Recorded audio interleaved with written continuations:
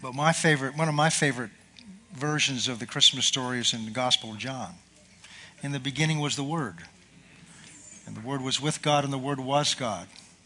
And verse 14, and the Word, who God is, the full expression of God, of His will, His character, and His nature, became flesh and dwelt among us. God took on flesh. God took on flesh to live among you and me. Wow.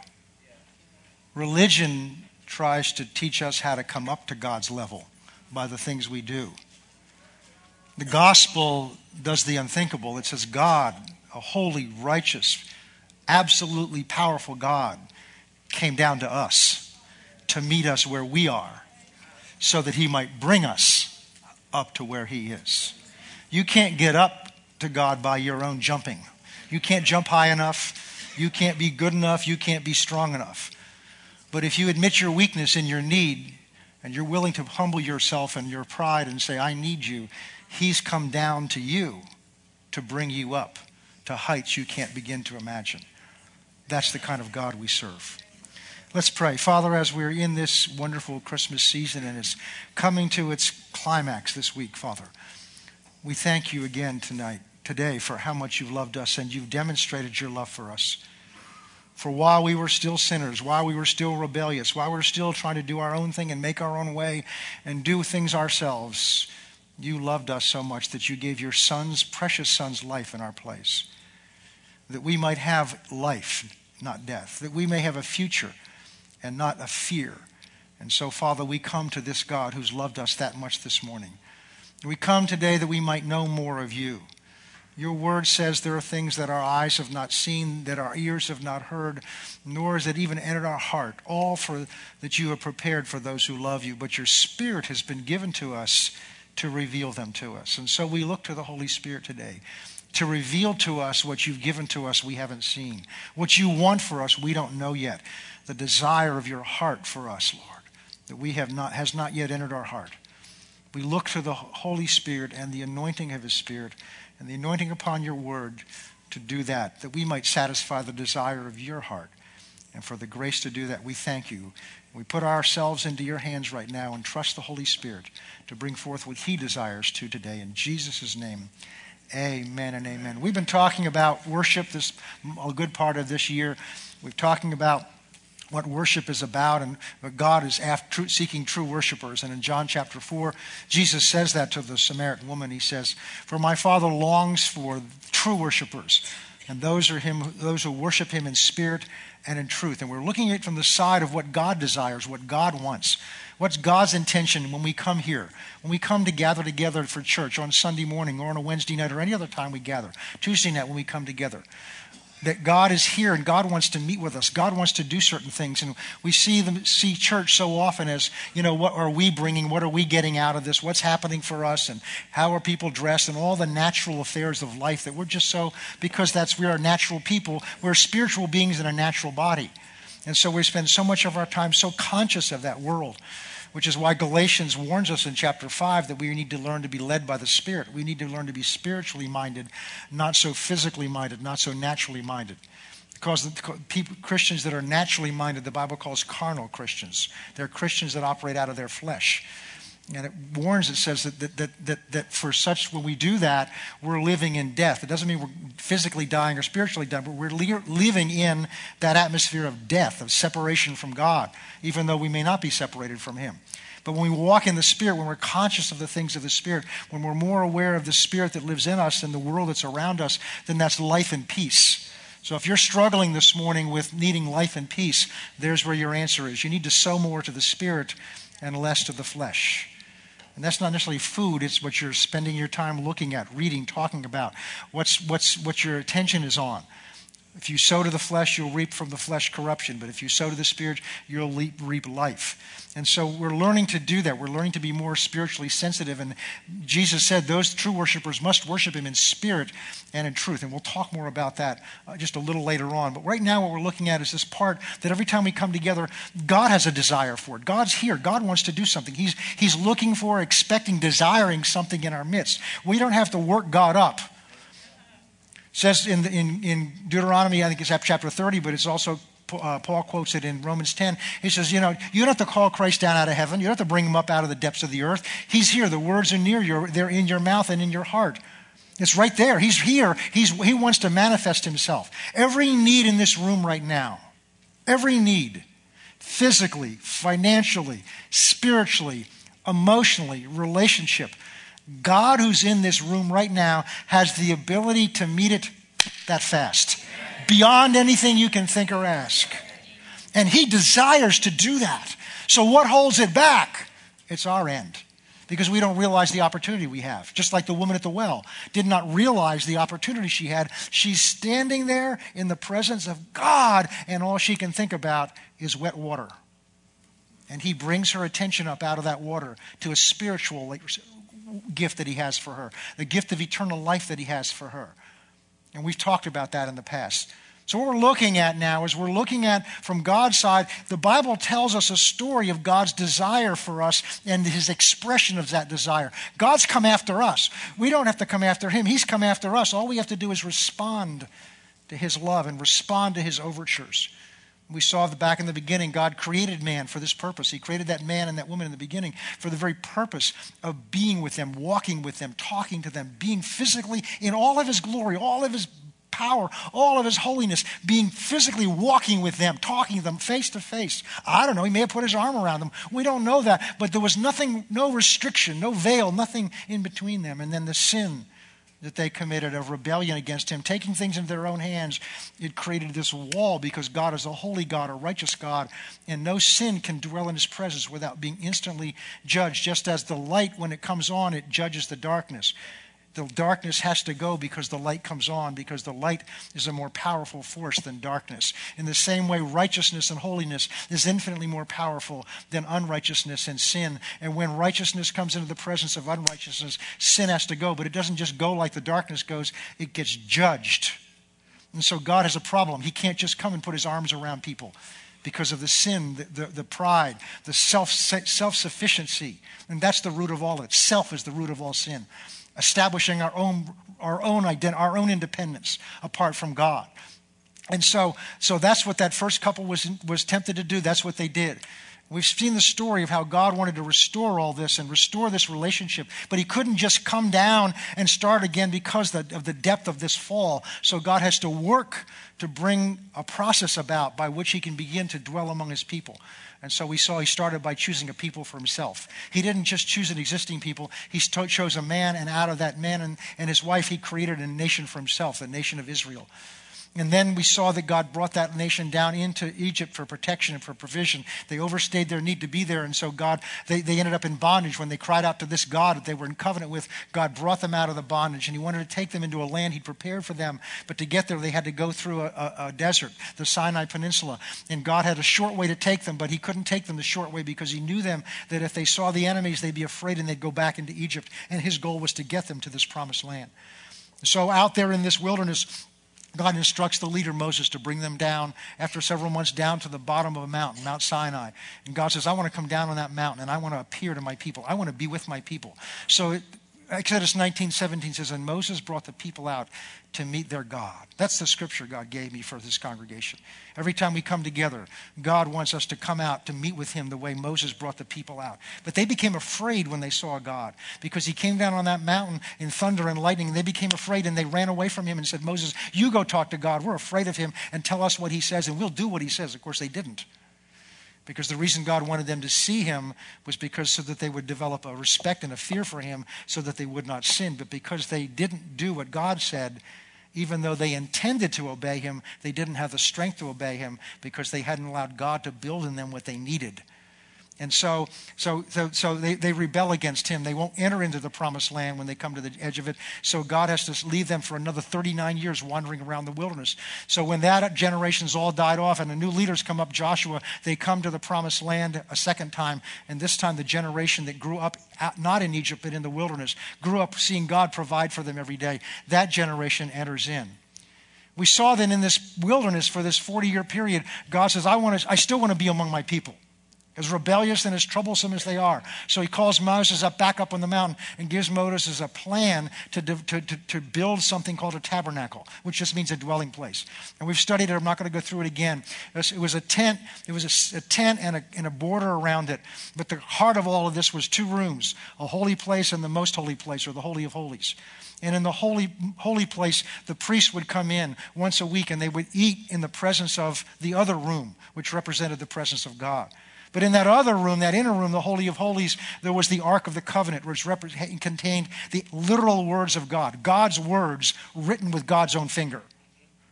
The righteousness of God, the righteous requirement of God, and it was covered over with a gold covering called the mercy seat, and that's what allowed them to be in his presence, because the righteousness of God was there, but the protection from the judgment of that was there because of the mercy seat that sat upon it.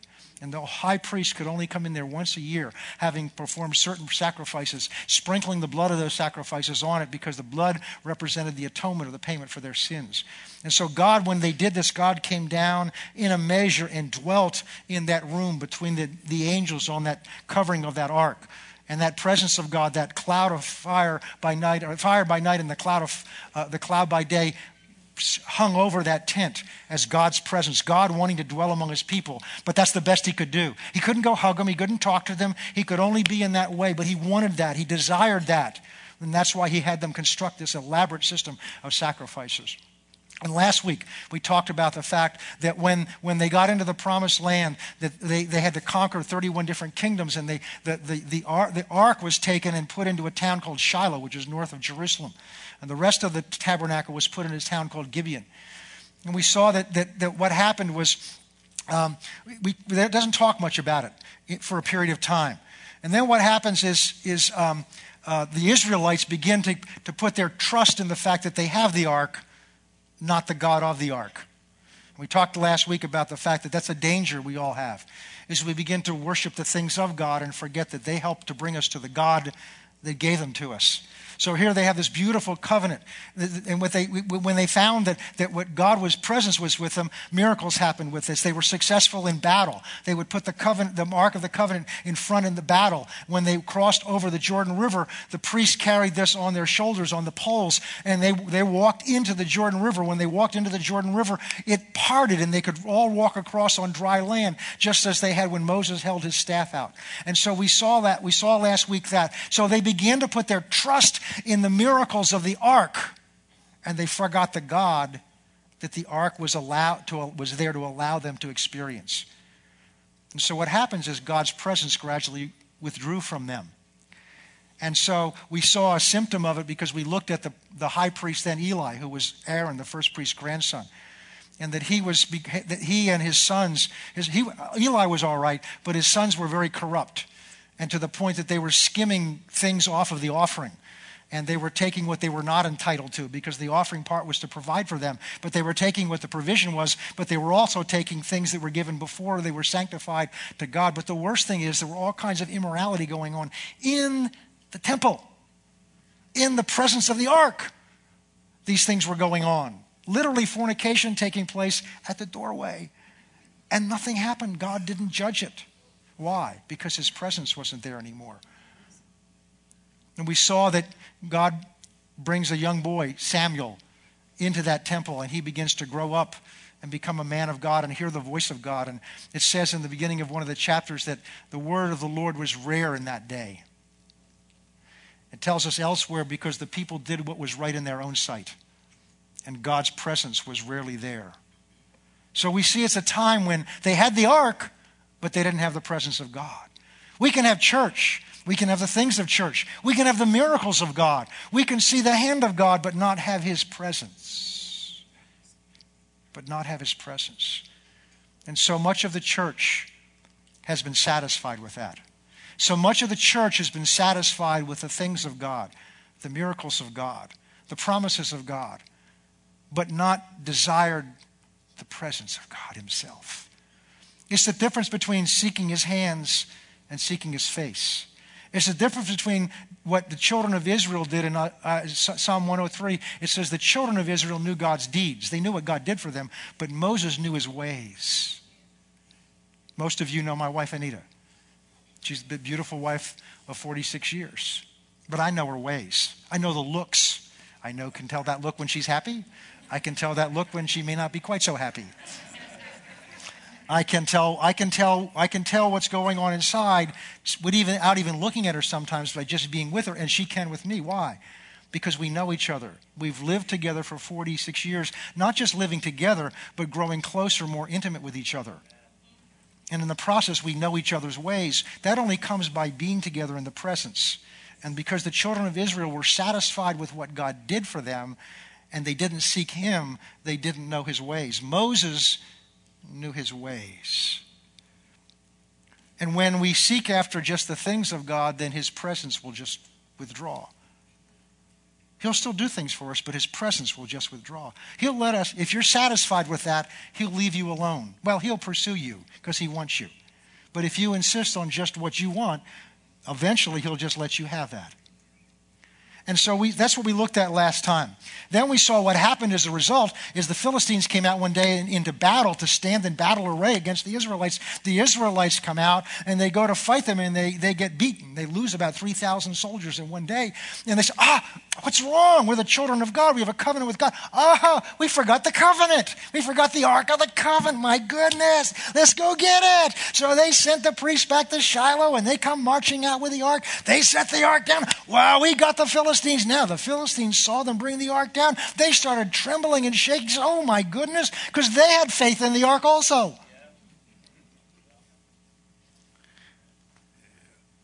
And so in fact, the Philistines says, we've got to really gird ourselves up because the Ark's here.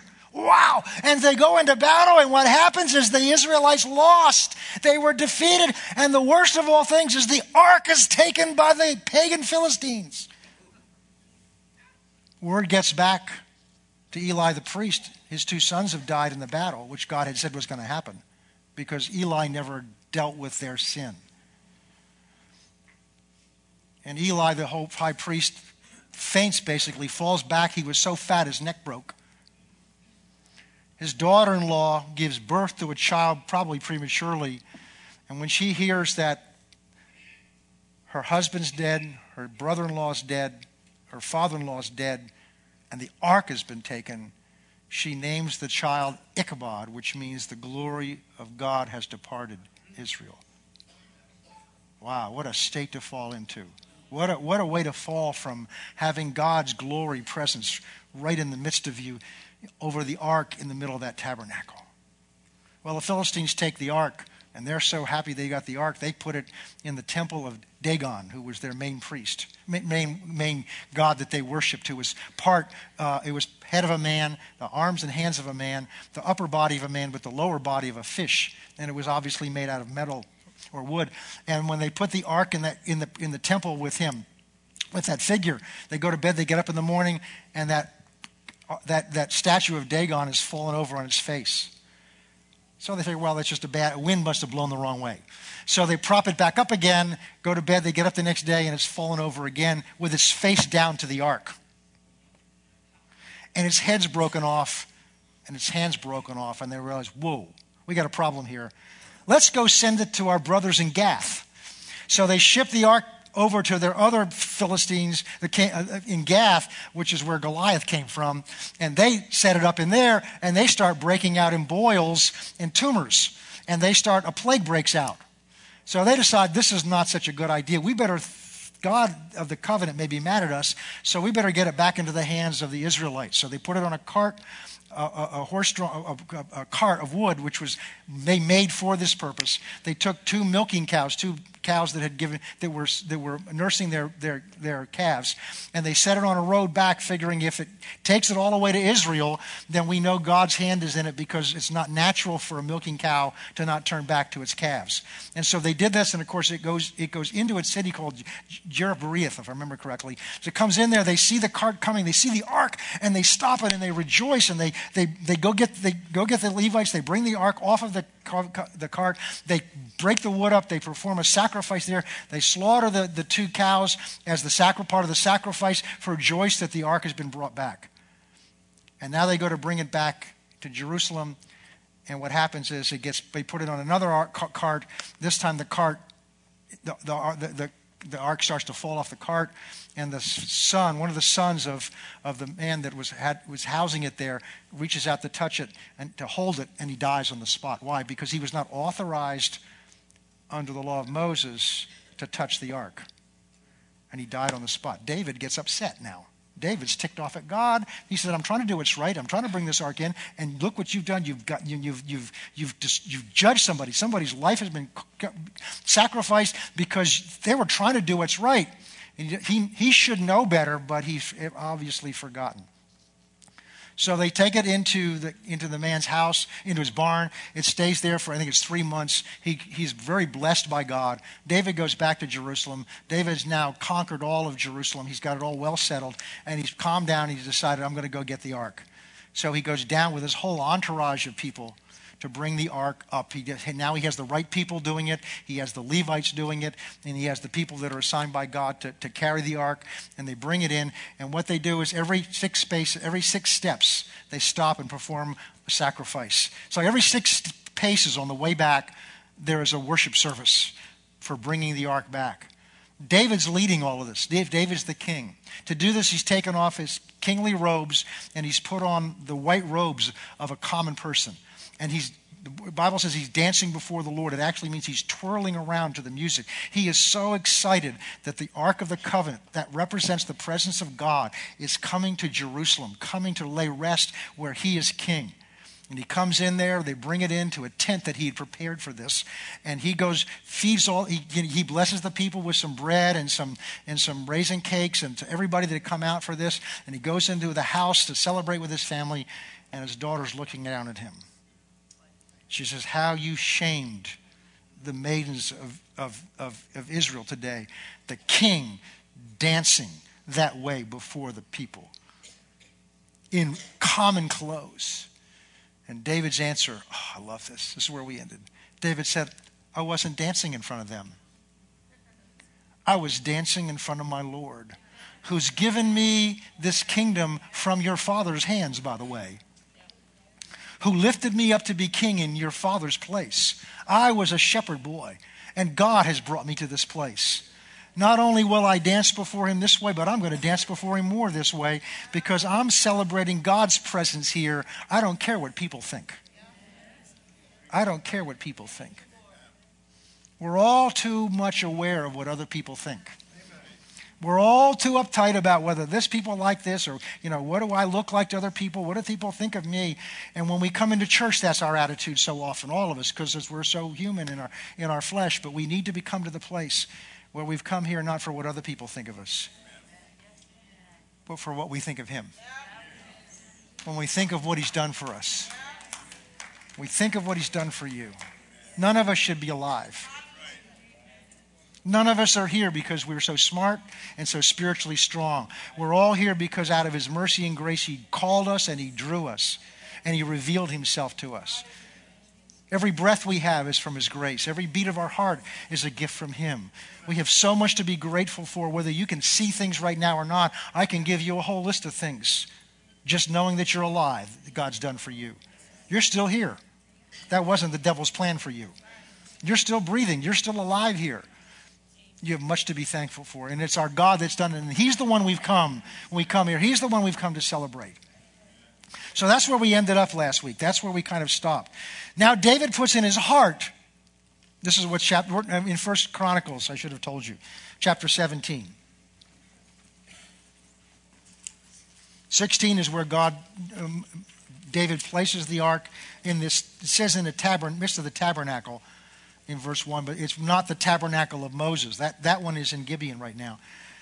It's a tent that he built right next to right near his palace. 1 Chronicles 17. Came to pass that while David was dwelling in his house, that he said to Nathan the prophet, see, I dwell in a house of cedar, but the ark of the covenant is under a tent of curtains. Then Nathan said to David, do all that's in your heart, for God is with you. So David's looking at what God has done for him. He's looking at this beautiful house he's living in that God provided for him. And he's probably looking out of a window one day, and he looks out and he sees this tent, and that the ark is being housed in a tent. a flimsy tent, and he's looking at this beautiful palace that God's provided for him, and he's saying, this isn't right. I'm dwelling in a house that's much better than the house that God's covenant, Ark of the Covenant is dwelling in. We got to do something about that. So he gets a hold of the prophet Nathan, because that's how he communicated with God. And Nathan, without asking God, says, do what's in your heart. Well, that sounds good, doesn't it? Because what was in David's heart was to build a house that was appropriate for God to dwell in. But look what happens. Verse 3, but it happened that night a word of God came to Nathan, saying, go tell my servant David, thus says the Lord, you shall not build a house for me to dwell in, for I have not dwelled in a house since the time I brought up Israel. To this day I've gone from tent to tent, from tabernacle to another. Whenever I've moved about with all of Israel, have I ever spoken a word to any of the judges of Israel, who I commanded to shepherd my people? Why have you not built me a house? There's a lesson in this. Don't just assume what God wants without asking him. Just because something looks good and sounds good, this looked good and sounded wonderful. Oh, I want to build. And he hadn't consulted God. The prophet didn't even consult God. But God spoke to him and says, wait a minute, have I asked for this? See, it's not our good intentions of what we do for God. It's our responding to what he asked of us. It's what pleases him, not what we think pleases him to bring to him. It's a big difference. Jesus said, I talked about this last time in Matthew 7. He said, on that day, there's going to be many of you come to say, me, Lord, Lord, and I'm going to look and say, I don't know you. And they said, well, we did miracles in your name. We healed the sick. We did all kinds of things in your name. Then he's going to say, depart from me. I never knew you. You may have done them in my name, but I never knew you. And then the key is this. He says, you who practice lawlessness. You who do what you think is right to do. You who do what you want to do, and you've not done what I've wanted you to do. You've not submitted under me to carry out my will. There are churches built out there today, I believe, that are going to hear those words because they're doing what they think's right for God without having a heart to God, what do you want for us? Or they're doing what they've seen others do. They're imitating others instead of finding out, God, what do you want us to do? My prayer is, God, what do you want here at Faith Christian Center? I care about what's happening to other churches, that they're blessed and doing your will, but I'm not competing with another church. What do you want here? This is your church. This was paid for by the blood of your son. What do you want? That's the attitude of the heart we're supposed to have, we need to have.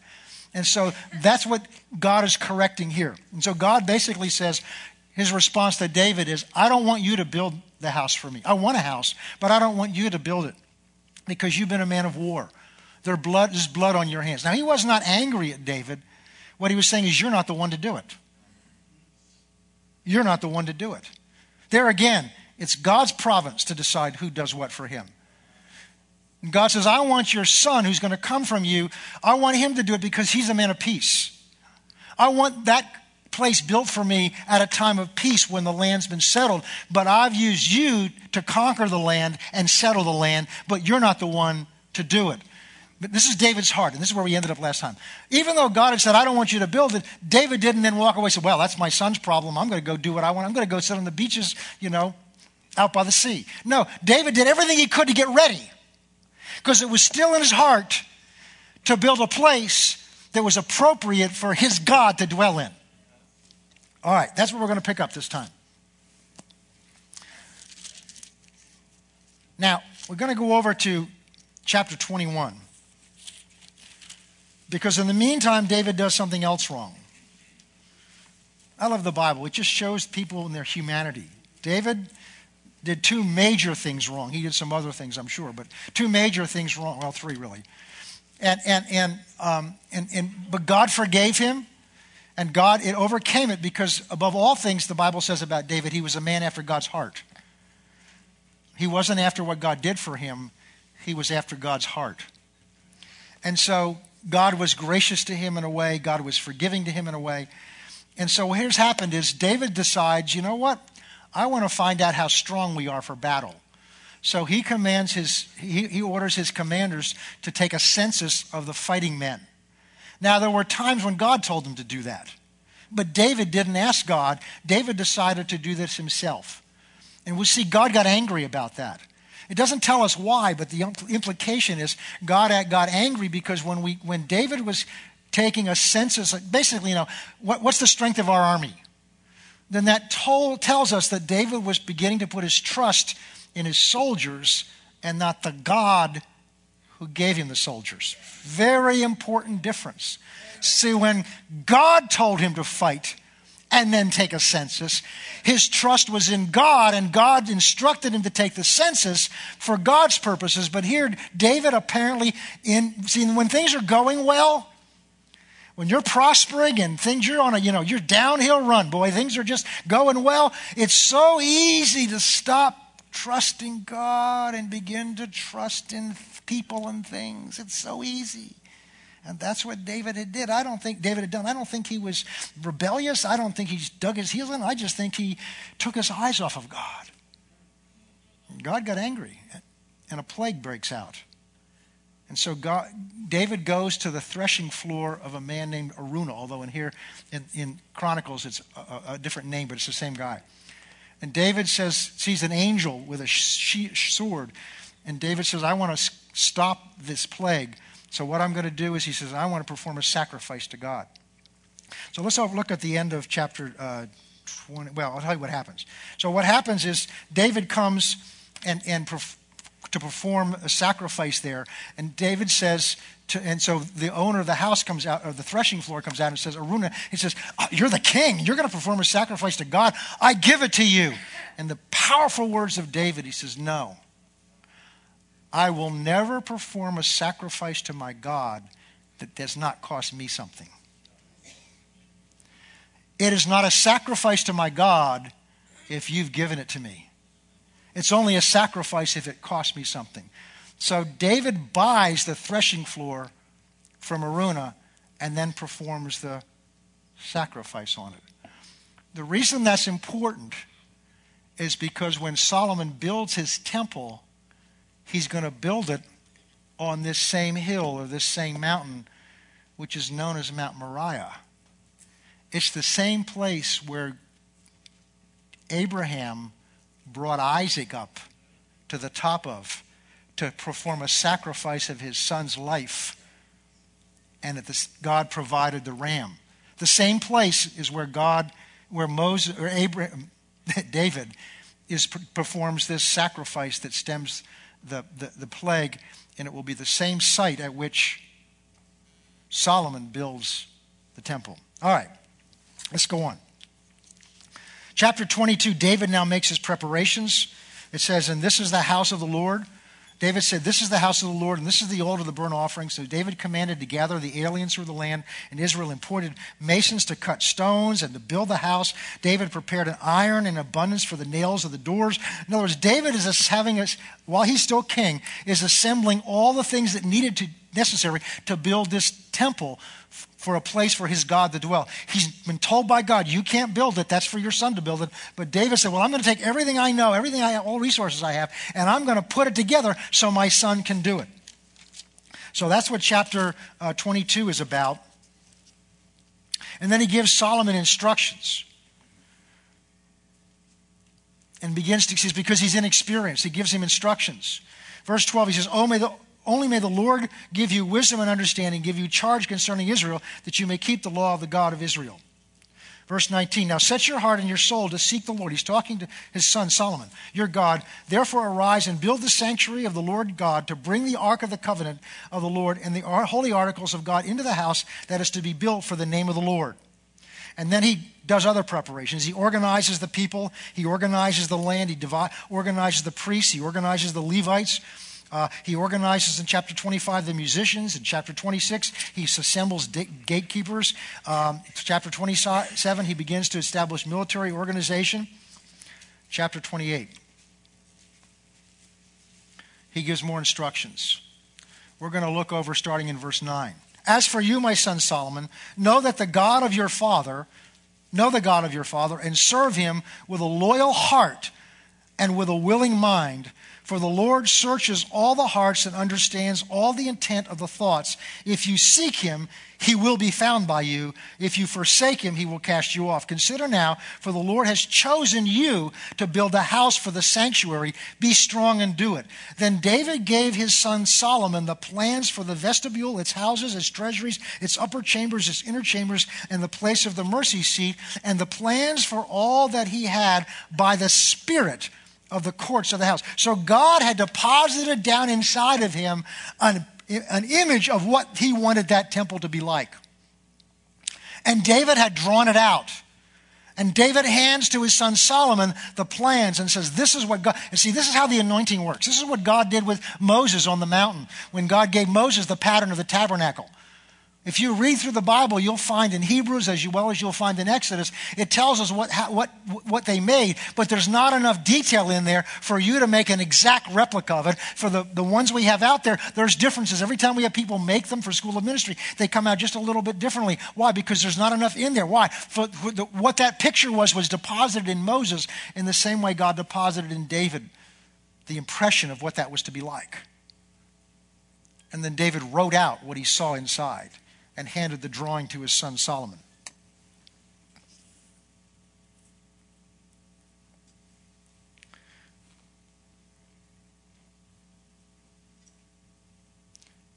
Verse 19, "All this," said David, "the Lord made me understand in writing by his hand upon me." Hand often represents the Holy Spirit. "In all the works of these plans." And David said to his son Solomon, "Be strong and of good courage, and do it, and do not fear nor be dismayed, for the Lord my God will be with you. He will not leave you or forsake you until you have finished all the work of the service of the house." Chapter 29, they start receiving offerings. King David said to the assembly, "My son Solomon, whom the Lord God has chosen to be is young and inexperienced, and the work is great, because the temple is not for man, but for the Lord. The work is great because the temple is not for man, but it's for the Lord. Now for the house of my God, I have prepared with all my might gold things." And it goes down and lists the things. It says down in my notes that when you total up all that was contributed by David and by the leaders, it totals 5,000 tons of gold and silver. 5,000 tons of gold. Now what's the price of gold today? I don't know, but it's of gold and silver. Verse 9, "And the people rejoiced." The people rejoiced. They were asked for an offering and the people rejoiced. They were asked to bring an offering and the people rejoiced.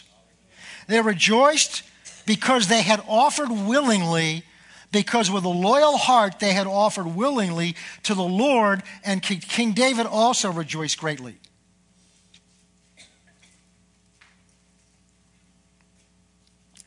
Okay.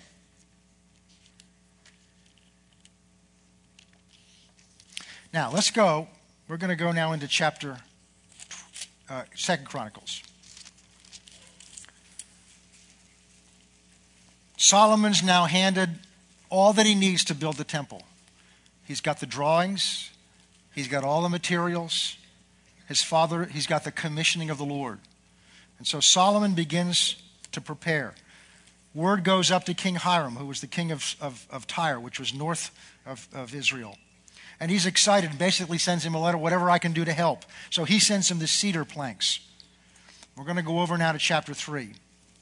Solomon began to build the house of the Lord at Jerusalem on Mount Moriah, where the Lord had appeared to his father David at the place that David had prepared on the threshing floor of Araunah the Jebusite.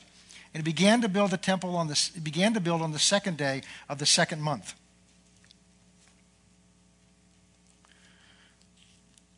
And this is the foundation of the Solomon laid for the building of the house of God. Its length was 60 cubits, being according to the former measure. That's the old measure of cubits. And the width, 20 cubits. So basically it's 90 feet long and 30 feet wide. The vestibule will be in the front of the sanctuary, was 20 cubits long, and the width of the house and the height of 120, and overlaid inside with pure gold.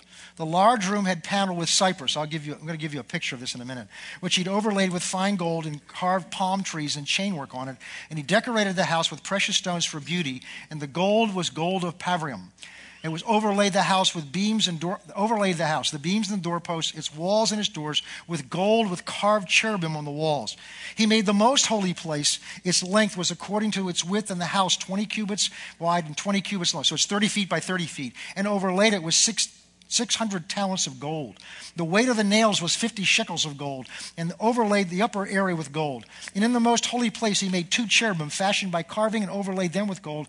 The wings of the cherubim were 20 cubits over all. So these in the holy place, he's got cherubim like we're on the Ark of the Covenant, but these wings expand, each one halfway across this room. So they're bowed down facing each other. So the wings are touching, and together they cover the whole 30 feet.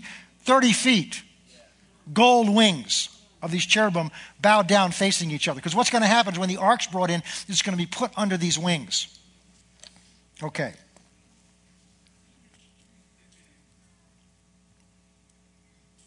Let's go over to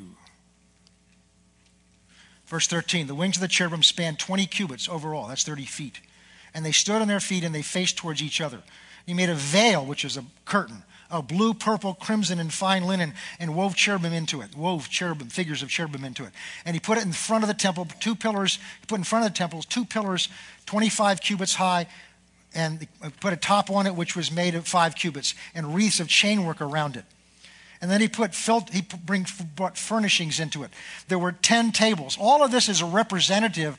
It's an enhancement of what was in the ark in the temple tabernacle of Moses. So whereas there they had one table of showbread, there were 10 of them, 5 on each side. Where there was one altar of incense. There's 10, 1 on each side, 5 on each side. And in the front of it is a vestibule that has a huge brazen altar and then a huge laver. All right, what I'm going to do is show you some slides. And I want to take long on it because I want to go somewhere with this. But I want to give you a little bit of a picture.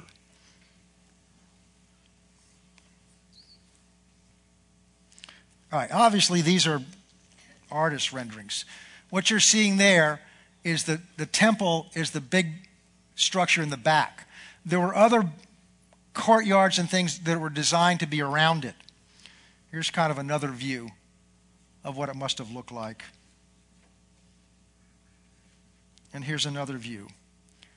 It's a little hard to see because the lights are up. But you'll see on the right-hand side this huge bowl, which was the laver. It was supported by figures of oxen that supported it. They represent strength. And it was filled with water. These were all representatives of what was in the tabernacle of Moses, but on a much grander scale. You'll see on the left, there's this huge altar of sacrifice, which was like the brazen altar. But it's much bigger than it was, than it was in the tabernacle of Moses. Inside, you'll see, this is kind of a drawing of it. You'll see the outer edge, it says storerooms. There were storerooms built around it. You'll see on the right-hand side, there's 2 pillars out there. You'll see the square, which is the brazen altar. You'll see below that, that's the laver. We don't know which order they were placed in. Here's another drawing of it. Kind of gives you an overview of it. All right. I don't want to dwell a lot on that. I just wanted to kind of give you some very quick picture, because what's important is what I want to get to now. Because then they bring it in. They've got this all ready. They bring these furnishings in. That's in chapter 4. Chapter 5, verse 1. So all the work that Solomon had done for the house of the Lord was finished. And Solomon brought in the things which his father David had dedicated, the silver, the gold, and all the furnishings, and he put them in the treasures of the house of God. Those are those outer rooms. Verse 2. Now Solomon assembled the elders of Israel and all the heads of the tribes, in the chiefs and the fathers of Israel, and they brought to bring the ark of the covenant of the Lord up from the city of David, which is Zion.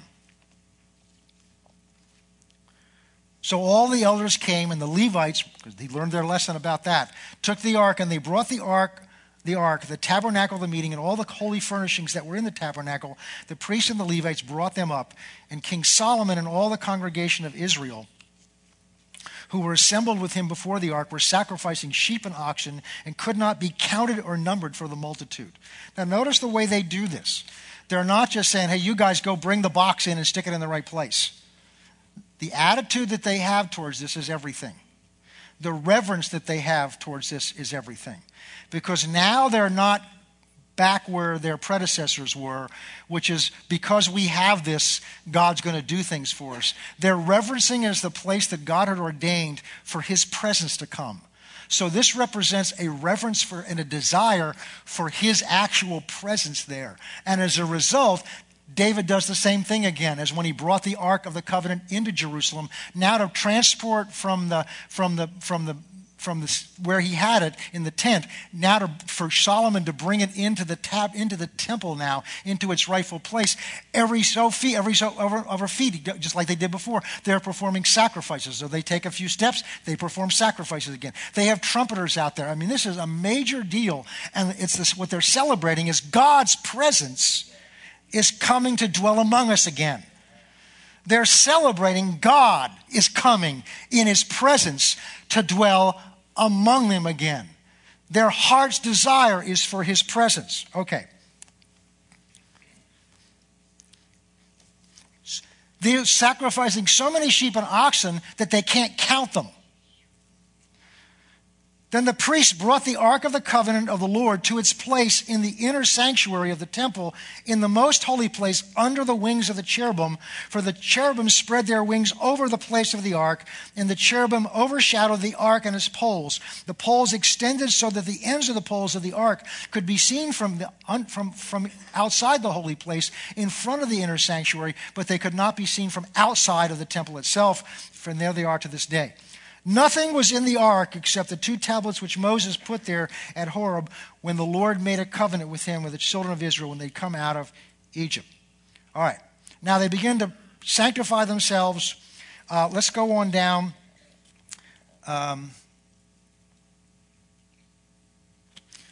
Verse 11. Now what happens? So they're all set. They brought the ark. They brought it in. And it came to pass when the priests came out of the most holy place, for all the priests were present and had sanctified themselves without keeping their divisions. And the Levites, who were the singers, all those of Asaph and Herman and Jephthah, and with their sons and brethren, stood at the east end of the altar, clothed in white, having cymbals and stringed instruments and harps with them, and 120 priests sounding trumpets. And indeed it came to pass, when the trumpeters and the singers were as one, to make one sound to be heard in praising and thanking the Lord. This is what God's listening for when we come together. One sound. One heart crying out to him. Not a bunch of different people doing their own thing, but there was one heart focused on one purpose, which is they were calling out, they were crying out, they were worshiping the God whose presence had been restored. That was the focus of all that they were doing. To make one sound heard in praising and thanking the Lord. And when they lifted up their voice with the trumpets and the cymbals and the instruments of music and praised, saying, for he is good and his mercy endures. They didn't need to have words on a sign on the wall, because they only sang one thing. For the Lord is good and his mercy endures forever. That the house of the Lord was filled with a cloud. A cloud began to roll in, so that the priest could not continue ministering because of the cloud, for the glory of the Lord filled the house.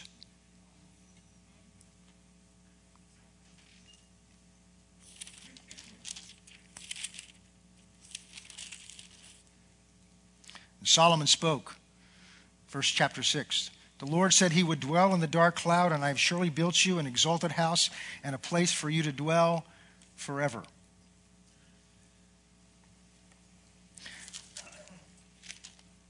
Verse 12. Then Solomon stood before the altar of the Lord in the presence of all the assembly, and he spread out his hands. For Solomon had made a bronze platform 5 cubits long and 5 cubits wide and 3 cubits high, and had set it in the middle of the court. This is outside now. And stood on it, and he knelt. This is the king. The king stands on this platform to worship the God who's now come to dwell again in their presence. And the king gets on his knees in front of the entire nation with his arms open to his God. Verse 14, he said, the Lord God of Israel, there is no God in heaven or on earth like you who keep your covenant with mercy with your servants who walk before you with all their hearts. You have kept what you have promised to your servant David my father. You've both spoken with your mouth and fulfilled it with your hand to this day. Therefore, Lord God of Israel, now keep what you promised your servant David my father, saying, you shall not fail to have a man sit on the throne of Israel, only if your sons take heed to you their way and walk in my law as you have walked before me. Now, O Lord God of Israel, let your word come true, which you have spoken to your servant David. But will God dwell with men on the earth? Behold, heaven and earth cannot contain you. How much less this temple which I built? Yet regard the prayer of your servant and his supplications, O Lord my God, and listen to the cry and the prayer which your servant is praying to you this day, that your eyes may be open towards the temple day and night. Now listen to this carefully. This applies to us. He's consecrating the purpose of this temple. God's presence is there now. His glory is now filling the place. And now Solomon's dedicating, this is why we've done this. This is what we're committing to you going forward. So this is not just a wonderful time we're having to you today, and we're going to go on about our daily affairs. Look at verse 20. That your eyes may be open towards this temple day and night, towards this place where you say you have put your name. That you may hear the prayer which your servant makes to you towards this place. That you may hear the supplications of your servant and of your people Israel when they pray towards this place. Hear from heaven, your dwelling place. When you hear, forgive. So what he's saying is we've made this. We've consecrated this place. You've now come and dwell here. Here's why. So that when we have need to talk to you, when we've sinned, when we have enemies come against us, we can come to this place. And we know that when we come here, it's your ears and your eyes are open, that you will hear us, because we've consecrated this as a place that we can come and meet with you. Even those that can't come, he says, when they look towards this place and remember this place, you've committed to hear from them. So our coming to spend time with God, our coming to worship Him is not just to get goosebumps. It's to establish a place where we can have an experience, an encounter, an interaction with the living, powerful God who redeems and delivers and saves and loves. Who wants to set you free from the bondage that you're in?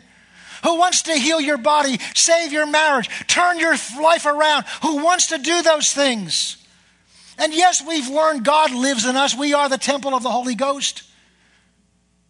But there's something happens when all these temples come together as one temple, with one purpose, with one heart, where we've created a place of prayer and of worship, which we've sanctified in our minds and our hearts, where we come here. It's with our attitude of respect and reverence. This is God's house.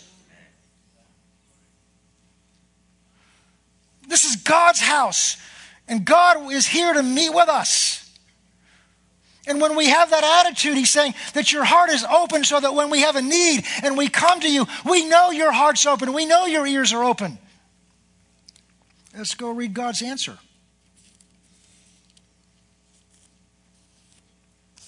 Verse 12. Now you have the background for a very often quoted verse without understanding the background.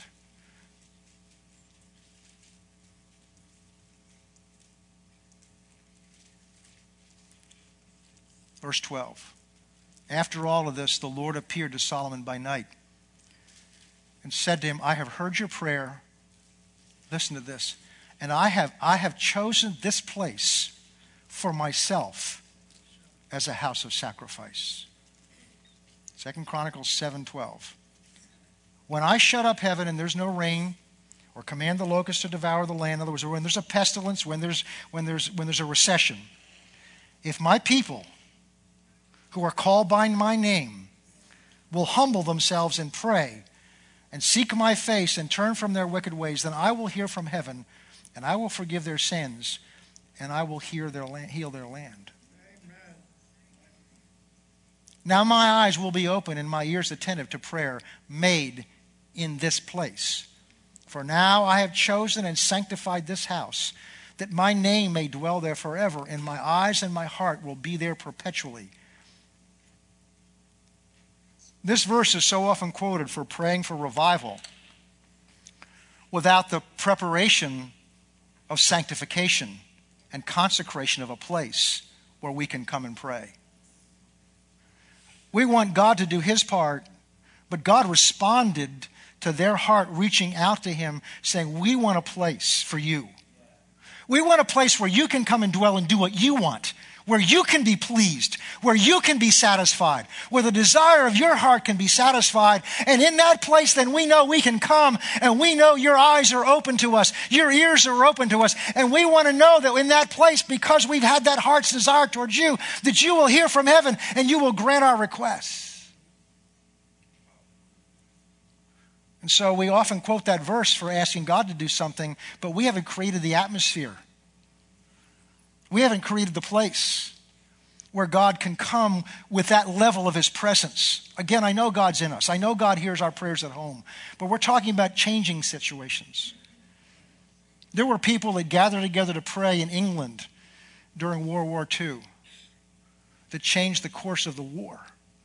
If you study World War II, you know that there were many things that happened that never should have happened that caused the Allies to succeed. It wasn't always the genius of their generals.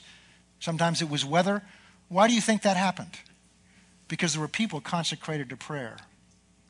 Why do you think the Iron Curtain suddenly fell down in, 1980 or whenever it was? Why do you think that happened? There were people in the eastern nations of Europe who committed themselves to work, to reverence God and to pray. God hears and answers prayer. But there's a power. There's a power that happens when his presence is there. There's a power that happens when God's presence is there and a spirit of prayer begins to get released, and there's things happening in the spirit realm that aren't happening just because we've recited some prayers out of our mind and we know some scriptures to throw up at God. One of the things that's growing in my heart is, God, where's the power in our prayer? Where's the results? Where's the results? You're a God of unlimited power and ability. Where's the results? Why are we not seeing more? And what keeps coming to me is the power of the Holy Spirit. Paul said, I didn't come to you with enticing words of man's wisdom, but I came to you in the demonstration and the power of the Holy Spirit. Where's the power of prayer? Where's the power of the Spirit to deliver and to restore and to redeem? Jesus, what did he do around people's needs? There were people with bondages, demonic bondages, physical bondages, blind eyes, lame. There were people that had no legs that came to him. And what did he do? When he prayed for them, when he touched them, when he spoke to them, legs grew out, blind eyes opened, deaf ears unstopped. People with leprosy were healed instantly. People came out of graves. Things happened when Jesus spoke. And we are his body. He's given us his name. He's given us his Spirit. Why don't we see it? Because we don't have the consecration and reverence for him that he had for his Father. He was wholly consecrated to his Father. He said, I only do what I see my Father doing. I only say what my Father says. Only. Jesus didn't have God's part of the day and then his part of the day. Jesus didn't have God time and then his time. His whole life was given over to his Father. See, that sounds like terrible bondage. He's the freest man that's ever lived. It's our time, it's our ways that create the bondage. And so here we see God's desire to be among his people. And when they came and again reverenced it, when they didn't reverence him, when they didn't desire him, when all they wanted was him to do miracles for them using this gold box, he wasn't there. But when they began to desire him again, when they began to desire the God that had given them the ark, when they began to desire him and began to honor him and began to reverence him and began to seek him in his presence, God's presence comes back. And I didn't cover it, but there was an earlier place when they finished the temple and first dedicated, it says this cloud came in. In this place, when he consecrated it, it says God's glory came in. When they built the temple and they brought the ark in, God's cloud that was on the mountain came in. But when Solomon got on his knees and humbled himself and committed this as a place that was built so that God could come and establish his name there, that it could be a place where they could come and meet with him and interact with the living God, God's cloud turns into his glory. and the priests couldn't stand. They couldn't stand up. I've tasted that. Years ago in the small church I had, we had a Sunday night service. And we were worshiping God. I don't remember what happened. But the next thing I know, I turn around, we're all on the ground. And we can't get up. I mean, we can't get up. And nobody's miserable. We're all happy. We don't know. It was the weirdest. I can't get up. I can't get up off the ground. 4 a.m., we get released to get up. 4 a.m. The power of God fell in that place that night. The glory. I didn't see a cloud. We were worshiping God. And God demonstrated his power to us. One guy was on his way home and a policeman pulls him over at 4:30 in the morning. Says, "Where you been?" "Well, I'm coming from church." "Yeah, right." Tell your wife that. The world didn't understand. If you go forward 4 generations, you'll find there's a time when the king is Jehoshaphat. And 3 nations decide they want to take him out. He's the king of Judah, the southern nation at the time. He gets up one day and gets a report from one of his spies that there's 3 nations that have converged together that are marching towards him. He goes and confirms that that's true and says that fear hit him. Fear is natural. It's what you do with the fear. He set himself to hear from God. So that day he set a fast so that they would seek God. He said, "We need to hear from you." One of the verses that's so important to me, he said, "I don't know what to do. We've never been in this place before, but our eyes are on you." But if you go back and read that, you'll find in Solomon's prayer, in Jehoshaphat's prayer, he refers to what Solomon did here. He said, "We've established this place so that when bad things happen to us, we can come and we can seek you. And you've promised that you will hear from heaven and that you will answer you." Let me ask you, have you created a place where when things don't go well in your life, when all hell seems to break loose against you, have you established a place where you know you can go with confidence that God's going to hear you and interact with you? You need to prepare that when things are at peace. And I believe God's desire is to establish this as a place. When we have prayer on Tuesday night, when we come to worship him on Sunday mornings and Wednesday nights, that God wants to establish this as a place where we can come with confidence as a people together, that God is here. God is here to hear our prayer. God is here to respond. God is here to release his power in his lives. And as we begin to end 2013 and look forward to 2014, I'm expecting that we're going to begin to see things we've never seen before. I'm expecting that God's going to do some things that we've never seen him do before. I'm expecting that as long as our role is to consecrate our hearts towards him, to come as Solomon declared, as David declared, to come. And this is a place, Lord, we've set aside with your name on it. This is here for your purposes, to satisfy the desire of your heart. And Lord, our confidence is that as we do that this is a place where we can come. And when we come together with one heart, one accord, seeking you, that you will answer our cry of our heart and that you will meet the needs of the people. Not just ours here, but God wants us to be interceding for other people around us, for a city, for states around us that desperately need to know him. They need the power of the Spirit of God released. And it's going to take people committed to do that. And God's drawing us by that. Let's pray. Father, we look at the instructions from your word and the teachings in your word, and we now trust them into the hands of the Holy Spirit to begin to work in our lives the work that only he can do. For Father, these are not matters of our mind. These are not matters of our flesh. These are matters of our heart. You responded because it was David's heart that cried out to you. You responded because it was Solomon's heart that cried out to you. You responded because it was the hearts of the priests that cried out to you. And Father, work in our hearts to bring us to the place where we desire you more than anything else, where our hearts are reaching out to you, who's been reaching out to us all along. And Lord, again, as we begin to come to the end of this year and look back over all that you have brought us through, may not be everything we've wanted yet, but we certainly haven't done everything you've wanted either. But we look, Lord, at what you have done for us. And we take great comfort in it because we realize the God who's done that is preparing and desiring to do so much more next year. Father, work in our hearts by your Spirit.